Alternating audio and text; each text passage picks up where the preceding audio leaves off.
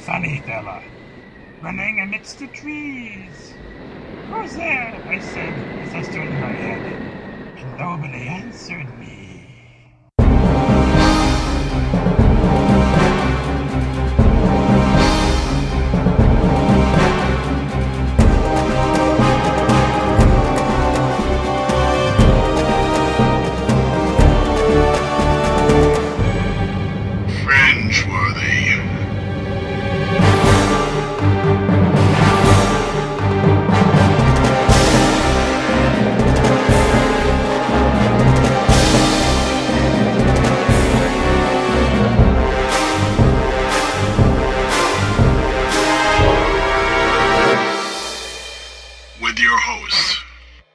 This is Bruce. This is John. This is Blix. And this is Trav. Welcome to the Fringeworthy Podcast, your only podcast of interdimensional exploration and adventure. Thank you for joining us this week and every week as we explore the amazing Fringeworthy universe. First of all, big announcement, Fringeworthy novel is nearing completion. Richard was giving out pre-release copies of it at his booth. So any of you who remembered our release saying go up and tell him Mellerbait now has a copy in your hands. We'd love to hear from you guys as to what you think of it. Feel free to post a message on our forums at www.tritacgamers.com or over at www.groups.yahoo.com/Fringeworthy on our website, the Fringeworthy Podcast. I haven't had a chance to read it yet, so I'm looking forward to it. Every single person, and I'm not talking about just the players, but every person, as soon as I said we're working on a Savage World version of Fringeworthy, they all said, oh, yeah, I've got to see that when it comes out. Guys, we got to put a fire under ourselves and get this version out because there is clearly some people ready to jump on it and help us promote it. I'm running my demos in the afternoon on Friday, Saturday, and Sunday, and Blix is running his demos in the evening at DragonCon. Those who come to my event, because I'm just running one event 3 times, it's the same event, is going to be one of the big plot points in the book. You know, you'll be one of the first people to actually play this plot point.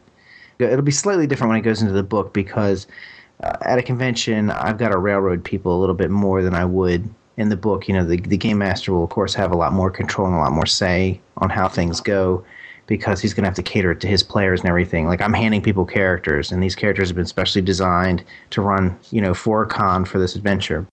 Yeah, you should definitely come out. You should come to my table. I ran this up at OGC up in New Hampshire, and every single person who played it loved it. They had a great time. It's called Deutschland über alles. The premise is that Hitler got the bomb. He used it, and he's managed to take over just about everything. He's not in control of America or China, but he's got them in check. The adventurers, they have a contact with the French resistance, and they're being sent in to steal the plutonium that he has left over that he's managed to manufacture, steal the scientists that he stole that can do something with the plutonium, and destroy the factory. It's a really fun, Indiana Jones-ish, seat-of-your-pants kind of adventure. It's mostly action. And there's a little bit of time I take in between action scenes for the characters to interact with the environment and to do things, but it's a good time. So, Trav, what are you doing?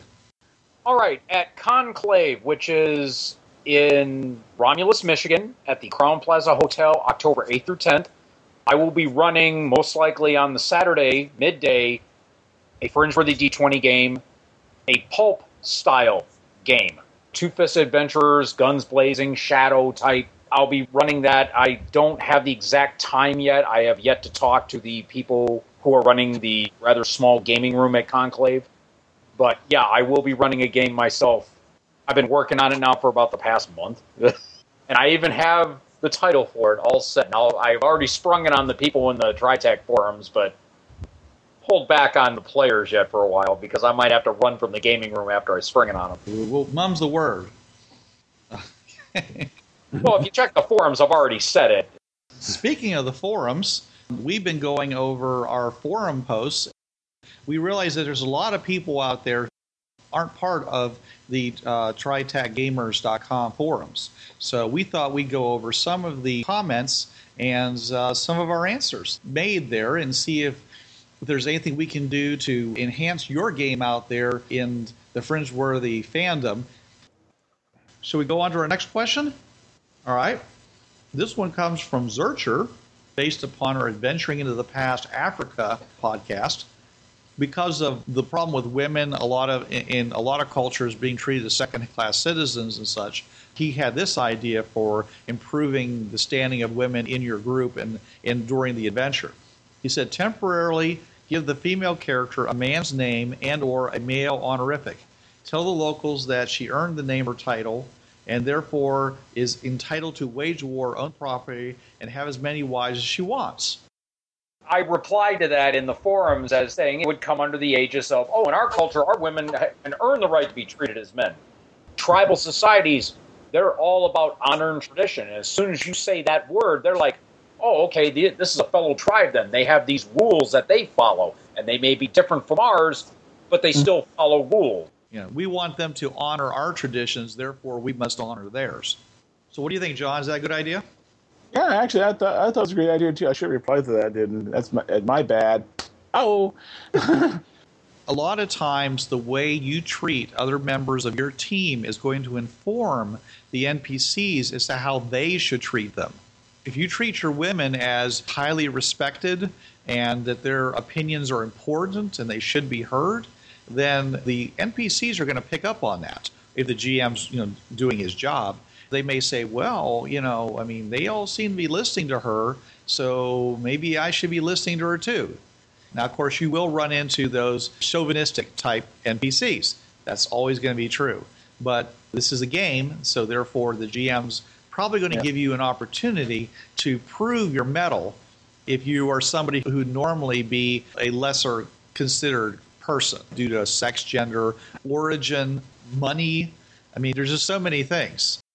I recently finished reading Pride and Prejudice and Zombies. It was amazing to read because people were treated as less important, to the point where their lives were put in danger because they didn't have the right kind of families and they didn't come from the right kinds of backgrounds and education or hold the right kind of property. It was amazing to see how people would just offhandedly do things to some of their servants and the common people and not even think twice about it. They treat them as if they were almost an entirely different race. And this happens. And this is actually a good thing in a Fringeworthy game because you're going to let the explorers know that there's something there for them to interact against. If everyone's just this kind of egalitarian, broad-minded group, then you have less interesting interactions with them. It's good to be able to say, hey, you don't treat my women that way, or you can't treat her that way because she is my superior. I will not stand for anyone not to treat her with the respect that she deserves, or he deserves if he's a black man or of, let's say, Irish descent. Everybody is in somebody's bad list, You settle that real quick, and then they listen to you, and they listen to your women, and the women speak for themselves. You have to do it the right way, as in you don't go and create a situation that nobody can back down from. That's the bad way of doing it. Grab somebody, throw them down, say, apologize, or I'll cut your head off. You've now dishonored the person. You've now made the person lose face before his comrades. The last thing he's going to do now is, there is such a thing as death before dishonor. So that's not going to get you what you want. A smart person would think of another way to say, this is why we respect her. This is why we respect him. And start listing out, were you at the Battle of Tannhauser Gate? Were you, the one who slew 50 Grigors from horseback? No, you weren't. So don't you be talking to him that way or her that way because you weren't there. You show her the respect she's earned. And that's where that bluff check comes in and that diplomacy check comes in. And all of a sudden they're like, well, yeah, if I'd only known, hey, it's okay. I'm sorry. We're all buds here now because we're all, done something to deserve respect. Yeah, and these are alternates. You can always bring in as a game master if you know you have a female player in the game or you have someone who's playing a female character and this is going to be something that's going to come up later on or is going to come up when they go on adventures to places like that.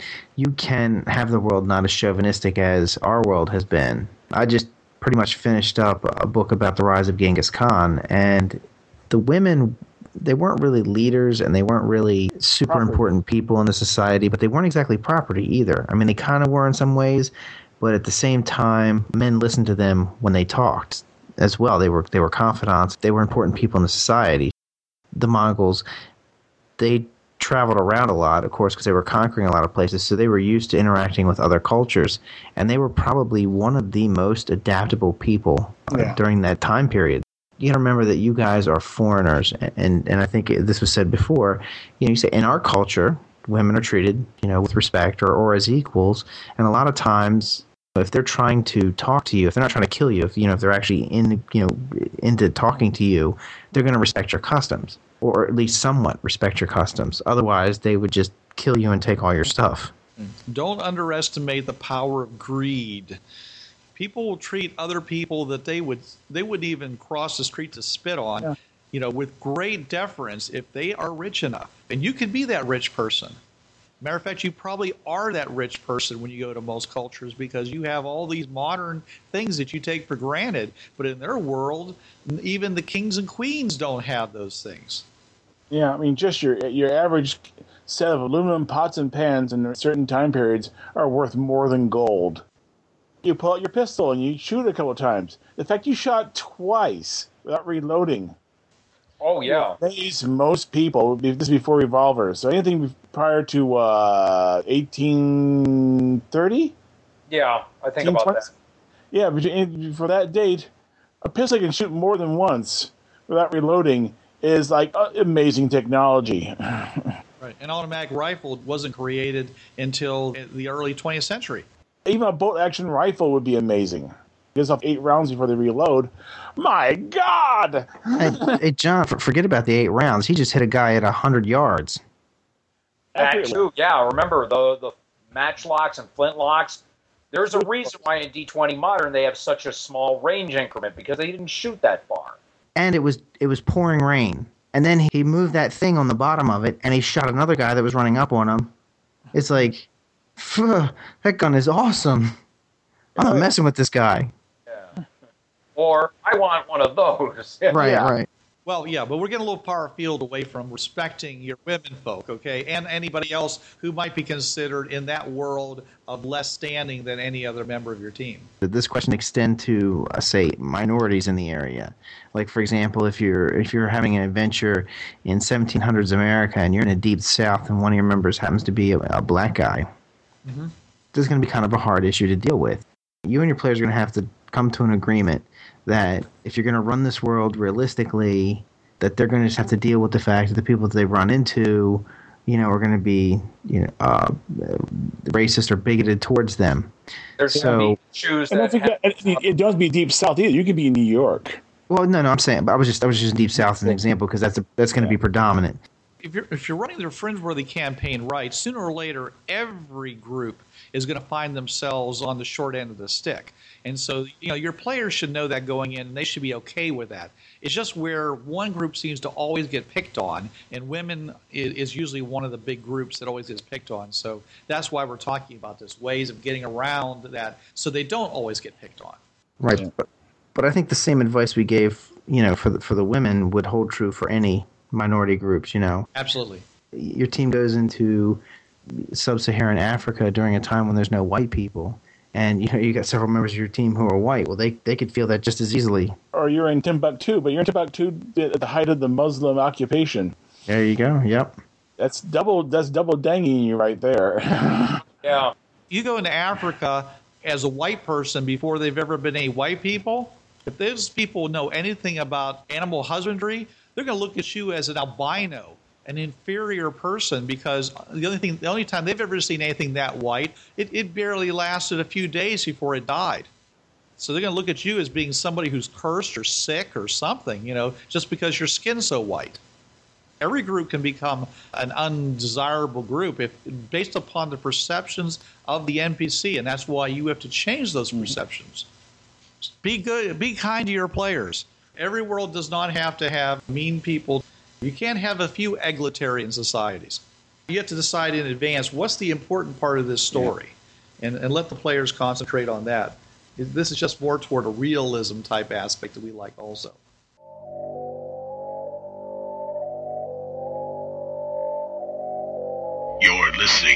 Fringeworthy Podcast.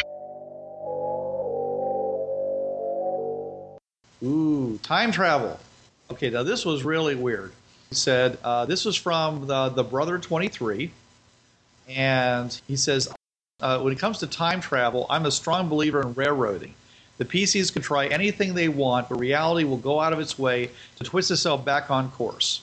You are agents of destiny. You don't ever change anything. You just complete what was already supposed to happen. That does have some advantages. You don't have to worry about screwing anything in the world in which you left, because creating paradoxes could make it impossible for you to go back through the fringe portal. That was one of the assumptions, that you can't change things. I don't think that necessarily you have to railroad people in that regard. The PCs don't have absolute knowledge of the situation, even if they have history books in front of them. History is always partial. When they get into a situation, they're going to make certain assumptions. The GM is going to know a lot more than they do, and there's always going to be wild cards coming into effect. So if the PCs are trying to change the past and you don't want them to, you should anticipate something about what your players might do. And if it happens, then you have to be ready to say, okay, this is what happens. If you're not ready to deal with that, then I guess you are going to have to say that time is immutable. Or you can do one of the various things that we suggested. John, what were some of the solutions we had to avoid paradox? The fringe path doesn't like paradoxes. Therefore, if there was a prime and one portal goes into the past, you can't come back until you're synced back up again with the present. You can't come back to the portal until you experience the time difference. Another one is time will let you make minor changes, but nothing to actually invalidate history. So you can't kill Hitler, but you can change the color of his underwear. Any difference that makes no difference makes no divergence. If you make a small change, it's too small. The quantum butterflies come along and beat it down and flatten it out, and the bump's gone. So there is no butterfly effect where one tiny change causes a huge change to blossom from it. It's a D20 third-party product called Temporality by Dark Horse Games. They have something called Divergences. And basically, depending on how much you interact with the environment, history will change in a big enough area. If you do something radical in an environment, it could change the history of everything within a 100-mile radius of that time and place. And that's something that the GM has to just realize. It's like if you make your next thing that you commented on, John, you and your crew go back 1,000 years and wipe out an entire tribe of Native Americans. You gun them down with machine guns and flamethrowers. Would it change your present? No, but there would be a very big historical note saying that an entire tribe got wiped out, but it would not change the life of John, per se. A different person wins the office of president in Madagascar in 1930. Does that prevent any of us from being born? Probably not. Will history be different? Just a bit, because you're talking political parties and stuff like that. But when it boils down to it, no. The quantum butterflies will fly really slow away from that one, and basically most of us will probably get born up until, like, say, about 1970, something like that. And after that, it may start changing. But up to 1970, I think most of us will get born at that point. So this is one of the situations where, it's... You really make a change, you'd have to nuke New Amsterdam. That would be a big change. That would actually radically alter history. But otherwise, nah. That would be the high-level divergence of the D20 publication. I said, I believe it was minor, major, and catastrophic, I believe was the third one. That would go under catastrophic there if you're wiping out a city that has become a major metropolitan factor in life on the planet. Yeah. Third example where history doesn't let you make changes. So, Winston Churchill was almost run over when he was in New York City. This is actually a historical fact. So, we go back in time.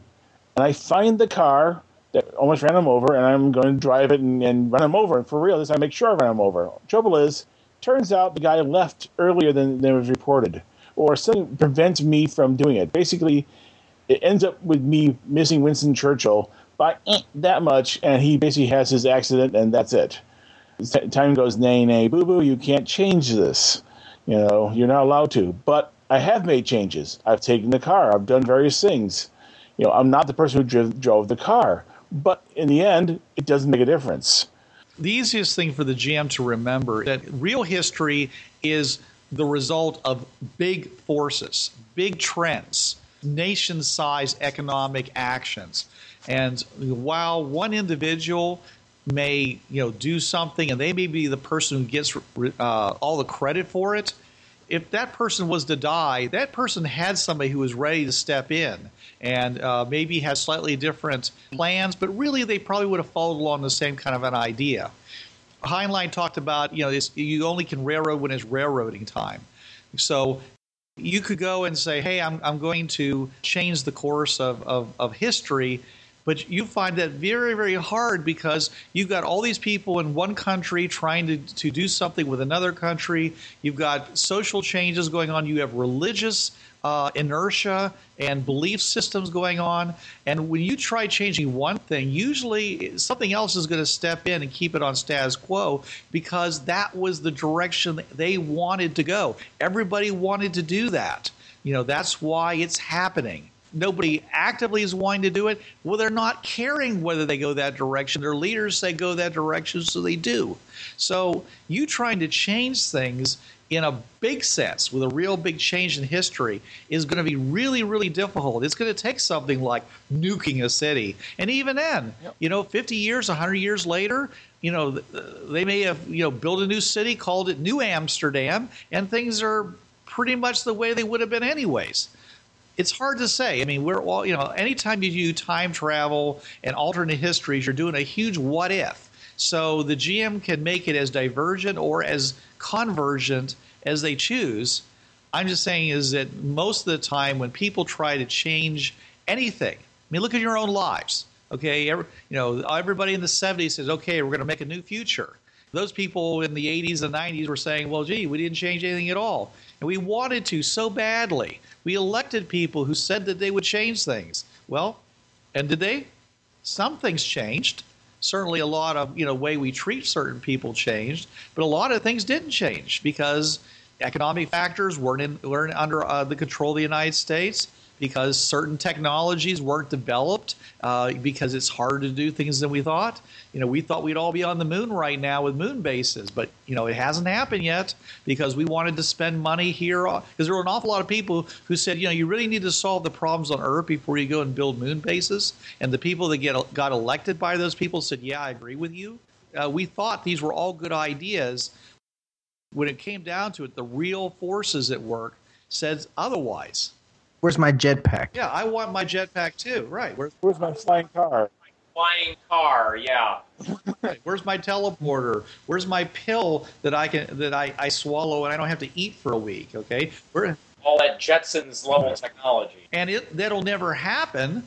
Well, I can't say that for sure because, in the future, that pill could actually be a little nano machine, a little nano factory that could produce all kinds of nano devices that capture carbon from the air, build up complex molecules, and then proceed to shove them into your bloodstream like food. And you might actually take a pill which will essentially give you food for a week. Yep.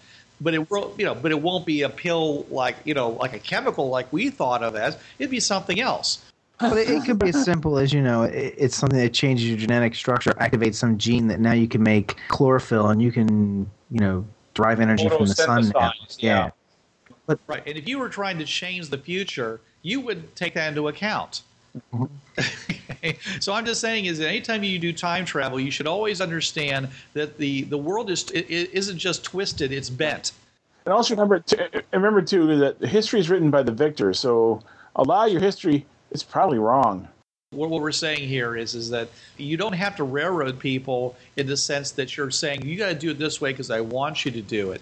There's enough material out there to basically screw with the players just from what they don't know. That you don't have to do that. I mean, surprising players is part of the game, and the players will surprise you, and that's all good. So so whether or not you can actually change time has to do with whether or not you can actually establish what really happened in the first place. I did have one thing about if you wanted to keep the whole thing about certain historical events and certain historical personages, they called them nexus points or nexus people, that just, whatever reason, they had to exist, they had to do what they did, these events had to happen like this. minor things you can change around. You can use the, what do they call it? Rubber science, I think they call it, where things will bounce back or, after a while. That these certain peoples and events were immutable. Well, that's an assumption of the game. And that's okay. And as soon as you make that assumption, then you're going to have to say, okay, then how do we deal with it? Would people try to change it? Is it really immutable? If that's the case, well, hey, that's just like that's getting mad at gravity. Oh, I do. You don't get mad at gravity because it pulls you down and smacks you when you drop off of a building. I do. I stupid gravity. Or Blix.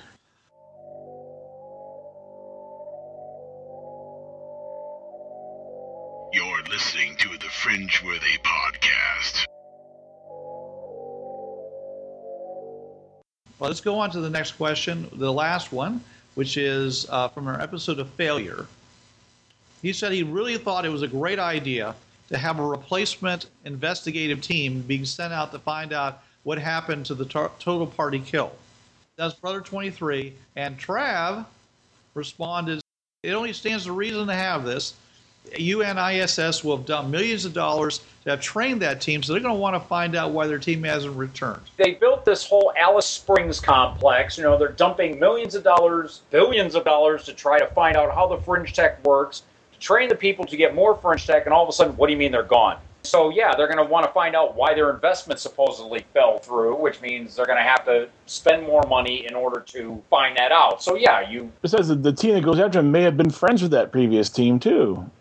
Yeah, that's to help bond an emotional attachment to the previous characters. Like, they were all friends at Hasumi, or maybe even, they worked together previously before. Oh, Heaven to Betsy, they were married. Yeah, related in some way, yeah. Yeah.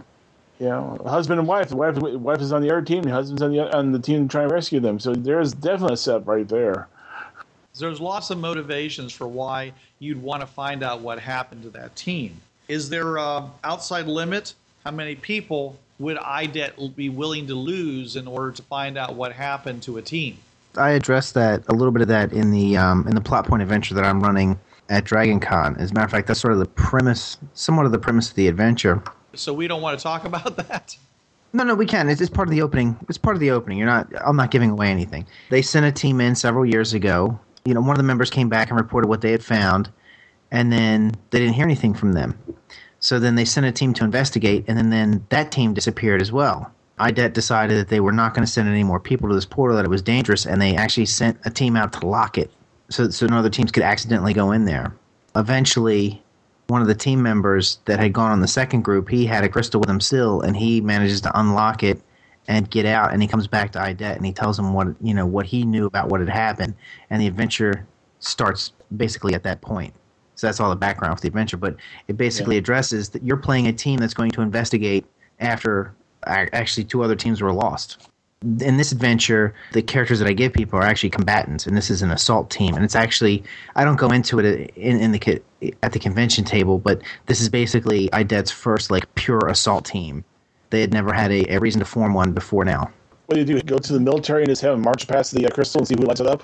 Well, no, they basically took all their members. They actually broke up a few teams. They took the heavy hitters from several different teams and put them together into one team. So sort of like the Expendables, You've got a team whose the team's specialty is killing or search and rescue, yeah, basically. But it's literally an assault team. And I won't go into the adventure any more further, but there's actually more elements to it that make it more so of a military-esque type mission. Although most of the characters have never been in the military. They're just,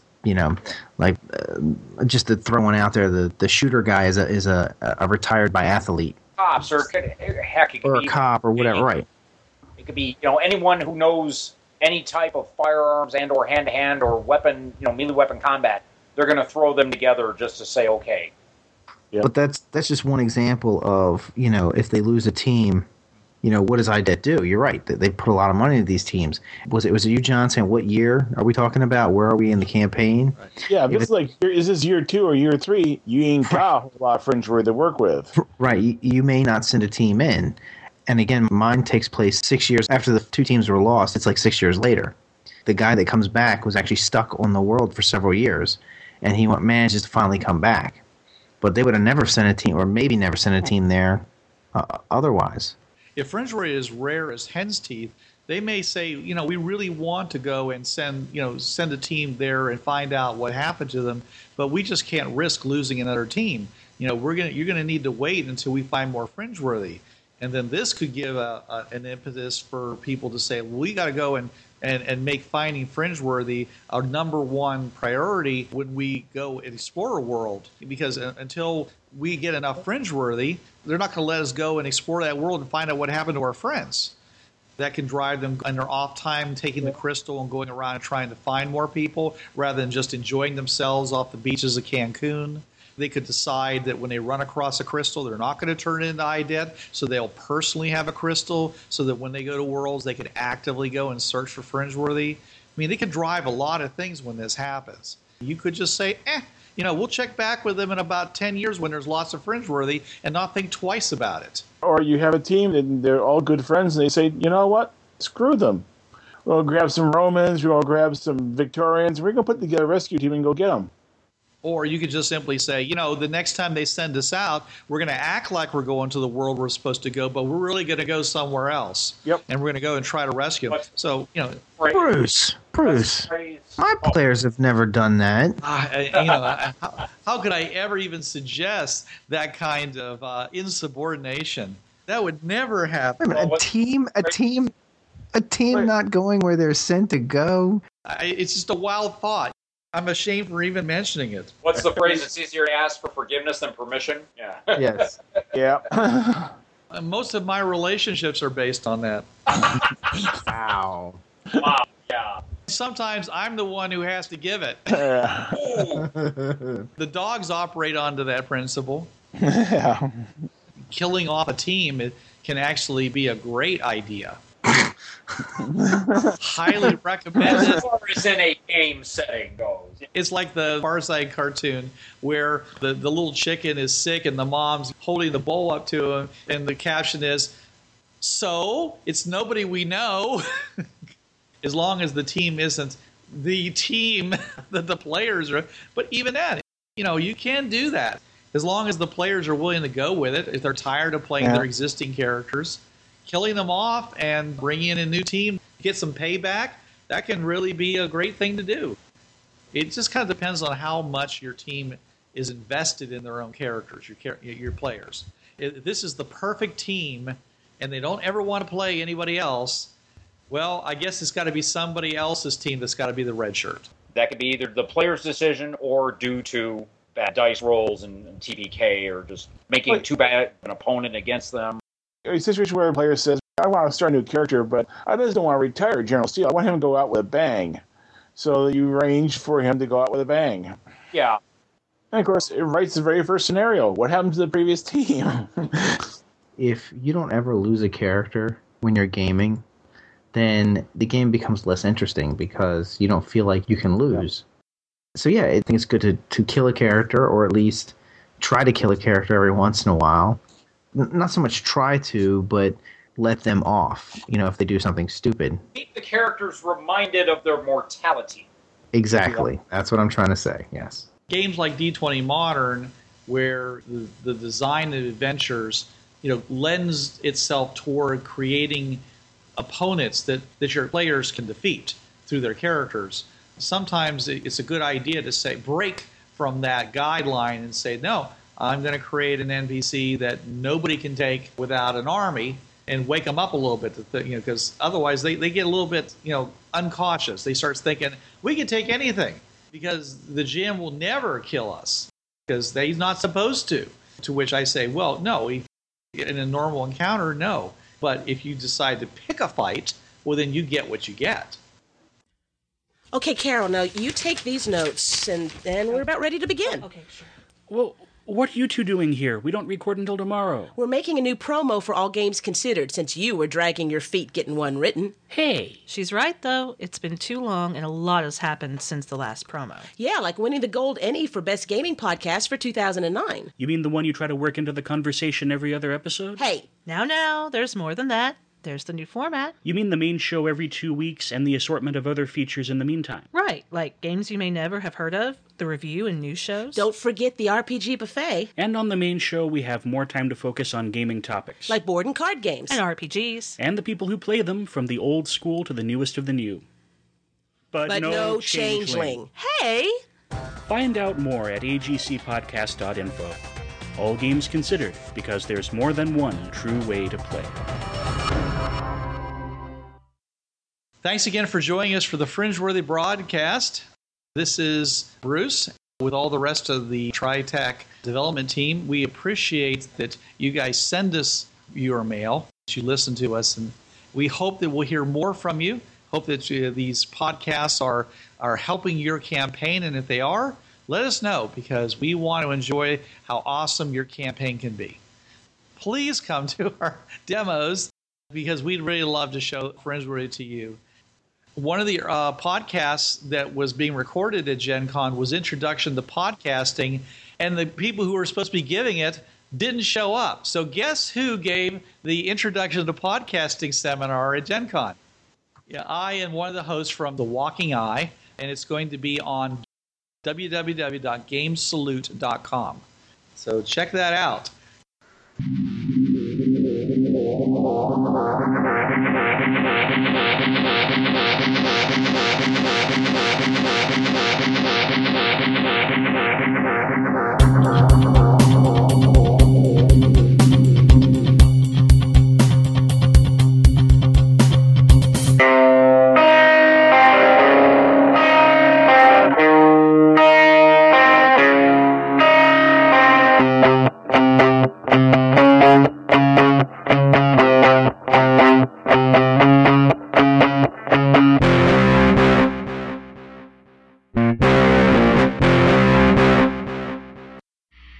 This has been the Fringeworthy Podcast. This podcast is released under the Creative Commons 3.0 United States license. No commercial distribution or derivative works are allowed. You must fully attribute this work to TriTac Games. This podcast is solely the property of TriTac Games Incorporated.